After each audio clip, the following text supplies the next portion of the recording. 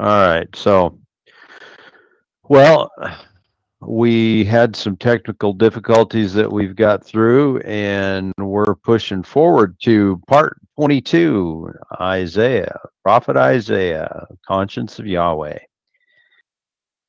So I'm going to wait on getting into chapter 36 and beyond because that takes up a new segment of Isaiah's prophecies. And we'll pretty much have a short part 22 here, I think. There certainly is some things that I feel necessary for us to get covered. And we're going to recap a little bit of chapter 34, but we're basically living in times much like that of Isaiah's day. Profound corruption. I mean, do we not have profound corruption within the house of our house of America and indeed the world at large? I think so. The blessing of judgment and the pronouncement of judgment is actually a blessing. And the eventual literal fulfillment was to and did have profound worldwide implications. And too often, I believe the Christian can easily ignore or disregard the significance of the implications by more or less solely reflecting on the prophetic judgment as merely against Judah in this particular case of the prophet Isaiah. And for me, I take great comfort and courage in the worldwide consequences. From the opening passage of chapter 35, one can be quickly removed from despair and into awe-inspiring salvation from even our own destruction today. If we believe in the scriptures and believe that God is still active and moving throughout his creation. And the prophet Isaiah has this point in his written record already presented nearly a dozen predictions or prophecies which are occurring in his very lifetime, beginning with Isaiah chapter 7, with Judah's deliverance from Syria and Israel. And Isaiah chapter 8, Jacob Israel's destruction along with Assyria by the Assyrians who will subsequently invade Judah. The Philistines would be subjugated and Moab would be plundered at Isaiah chapters 14 to 16. And Assyria will continue their exploits upon Ethiopia and Egypt. And Arabia is pillaged and plundered at chapters 20 and 21. Even Hezekiah would be given 15 years more to reign as his illness is taken away. We learn of that at 2 Kings 18 to 20, obviously, but that's going to actually be coming up in Isaiah chapter 38. And then Tyre is also subdued at chapter 23. And I think maybe beginning this part 22, once again, as I mentioned, I think we'll begin it at chapter 34, verses 16 to 35:2. So let's do Isaiah 34, and we'll begin at 16 and run through 35:2. Here we go. Seek you out of the book of Yahweh and read. No one of these shall fail. None shall want her mate. For my mouth it has commanded, and the Spirit it has gathered them.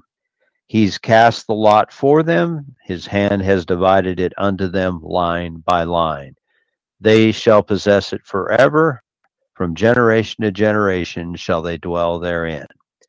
The wilderness and the solitary place shall be glad for them, and the desert shall rejoice and blossom as the rose. It shall blossom abundantly and rejoice, even with joy and singing. The glory of Lebanon shall be given unto it, the excellency of Carmel and Sharon. They shall see the glory of Yahweh and the excellency of our God. In the scripture. In verse 16, there's a very important admonition from Yahweh through Isaiah, instructing to seek you out the book of Yahweh and read. And so I want to take a little time on this. The context for this verse 16 is found, no surprise, in the preceding verses. And more importantly, it conveys that the prophecy which are being recorded here in Isaiah, like the book, or in absolute harmony with the book, has been written, and thus informs the reader of the veracity of the things written therein. The veracity or the confirmation is that not one of the things written is without its mate, or its companion verse, if you will, or prophecy. It has been fashionable by today's critics of the Bible to discredit or entirely disregard the book and even its application to today. So I wanted to spend at least a few minutes reacclimating ourselves to the concept of the book and the admonition to read it. The debate of whether the book was written by Moses or a later author really distracts from the weightier matter itself. Surprise, surprise. The weightier matter is that there is a book throughout the Old Covenant with instructions to write it, add to it from time to time, read from it, recite from it, and was to be maintained for instruction and remembrance. And one can cite more than 24 examples from the Bible of it being written, if you will, in real time, not later. The book begins its journey by Yahweh's command in Exodus chapter 17 and finds for one of its mates in the last Old Covenant book of Malachi, chapter 4, verse 4. At Exodus chapter 17, verse 14, Yahweh said unto Moses, write this for a memorial in a book, and rehearse it in the ears of Joshua. End quote. This specifically referred to Amalek's interaction and assault on Israel. It would be 400 years later under Saul at 1 Samuel chapter 15 verse 3 that the words Moses recorded would be confirmed or find their mate. At Exodus chapter 24 verse 4, Moses wrote Yahweh's words, and at verse 7, he took the book and read it to the people, to which the people said, all that Yahweh has said, we will do and be obedient. At Deuteronomy chapter 1, verse 5, Moses declares this law from what he was commanded to write. Deuteronomy 4:8 contemplates more than the Deuterocanonical canon alone. Deuteronomy 17:18 instructs that an appointed leader is to have a copy of the book that the priest maintained. Even the Song of Moses was to be written at Deuteronomy 31:19. Joshua himself came into possession of the book at Joshua 1:8. As a leader in Israel, Joshua made a copy Joshua 8:30-35. At Joshua 24:26, Joshua wrote in the book and most likely added the record of the death of Moses at Deuteronomy 34. At 1 Samuel 10, verse 25, Samuel told the people the manner of the kingdom and wrote it in a book. I have often wondered why Samuel seemed to neglect the known duty of the book. In fact, the known duty of Deuteronomy chapter 17, verses 18-20, which was clearly to limit and prevent the circumstances of the leadership self-aggrandizement that was recorded for us at 1 Samuel chapter 8, verses 11-20. David instructed Solomon at 1 Kings 2, 1-4 regarding this written record and law. At 2 Kings 11 and 12, Joash was given the book in accordance with the written record at Deuteronomy 17 and 18. Jehoshaphat at 2 Chronicles chapter 17, verses 7-9, sent the princes of the land to teach Judah from the book of the law of Yahweh. Hezekiah and Josiah's Passover keeping was according to the book of Moses. In fact, Hezekiah kept it in accordance with the 30-day later provision that was recorded in Numbers 9, 6-14. Obviously, part of the book. Nearly, if not all, of the prophets refer to this book. Christ definitively contrasts this book with the precepts of men at Matthew 15, 1-9. Let's go there now. Turning with me to Matthew chapter 15, 1-9. Then came to Jesus, scribes and Pharisees, which were of Jerusalem, saying, Why do thy disciples transgress the tradition of the elders? For they wash not their hands when they eat bread. But he answered and said unto them, Why do you also transgress the commandment of God by your tradition? For Yahweh commanded, saying, Honor thy father and thy mother. And he that curses father or mother, let him die the death. But you say, Whosoever shall say to his father or his mother, It is a gift, by whatsoever thou might be profited by me, and honors not his father or his mother, he shall be free. Thus you've made the commandment of God of none effect by your tradition. You hypocrites, well did Isaiah prophesy of you, saying, This people draws nigh unto me with their mouth, and honors me with their lips, but their heart is far from me. But in vain they do worship me, teaching for doctrines the commandments of men. Parallel passage of that is in Mark chapter 7, verses 1-13. And just to come full circle, Malachi, as I mentioned, provides the capstone, so to speak, by referring the student and reader to Horeb, where Moses received it.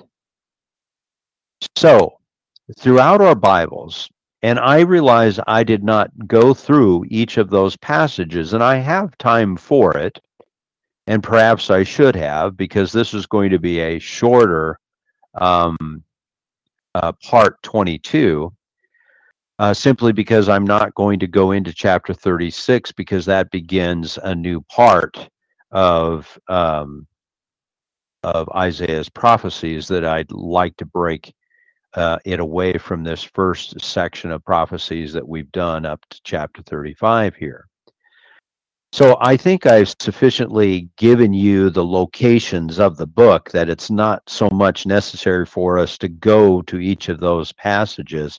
My intention was to remind us about that book and the necessity of Christ's admonition that we must know of the book and what is written in the book, that we might be better equipped for the kingdom dominion that Christ was handing over to us to carry out in his creation. So, as I said, throughout our Bibles, there is the unmistakable link, like a continuous chain, each link drawing the reader together. And you can easily do this with a chain reference Bible. I use Thompson's Red Letter Chain Reference Bible.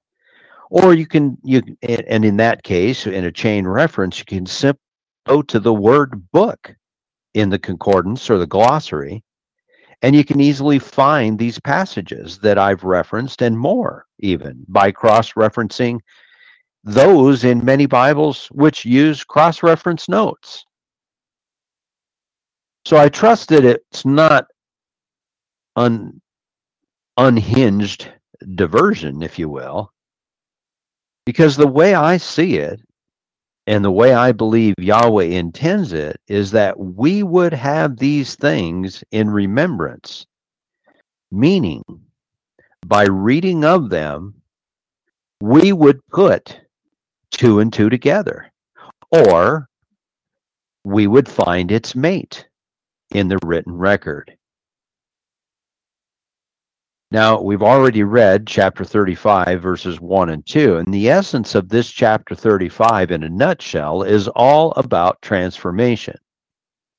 The transformation which was to occur and Yahweh's restoration in his divine healing and protection. Once again, giving way to his holy and righteous ways in the land.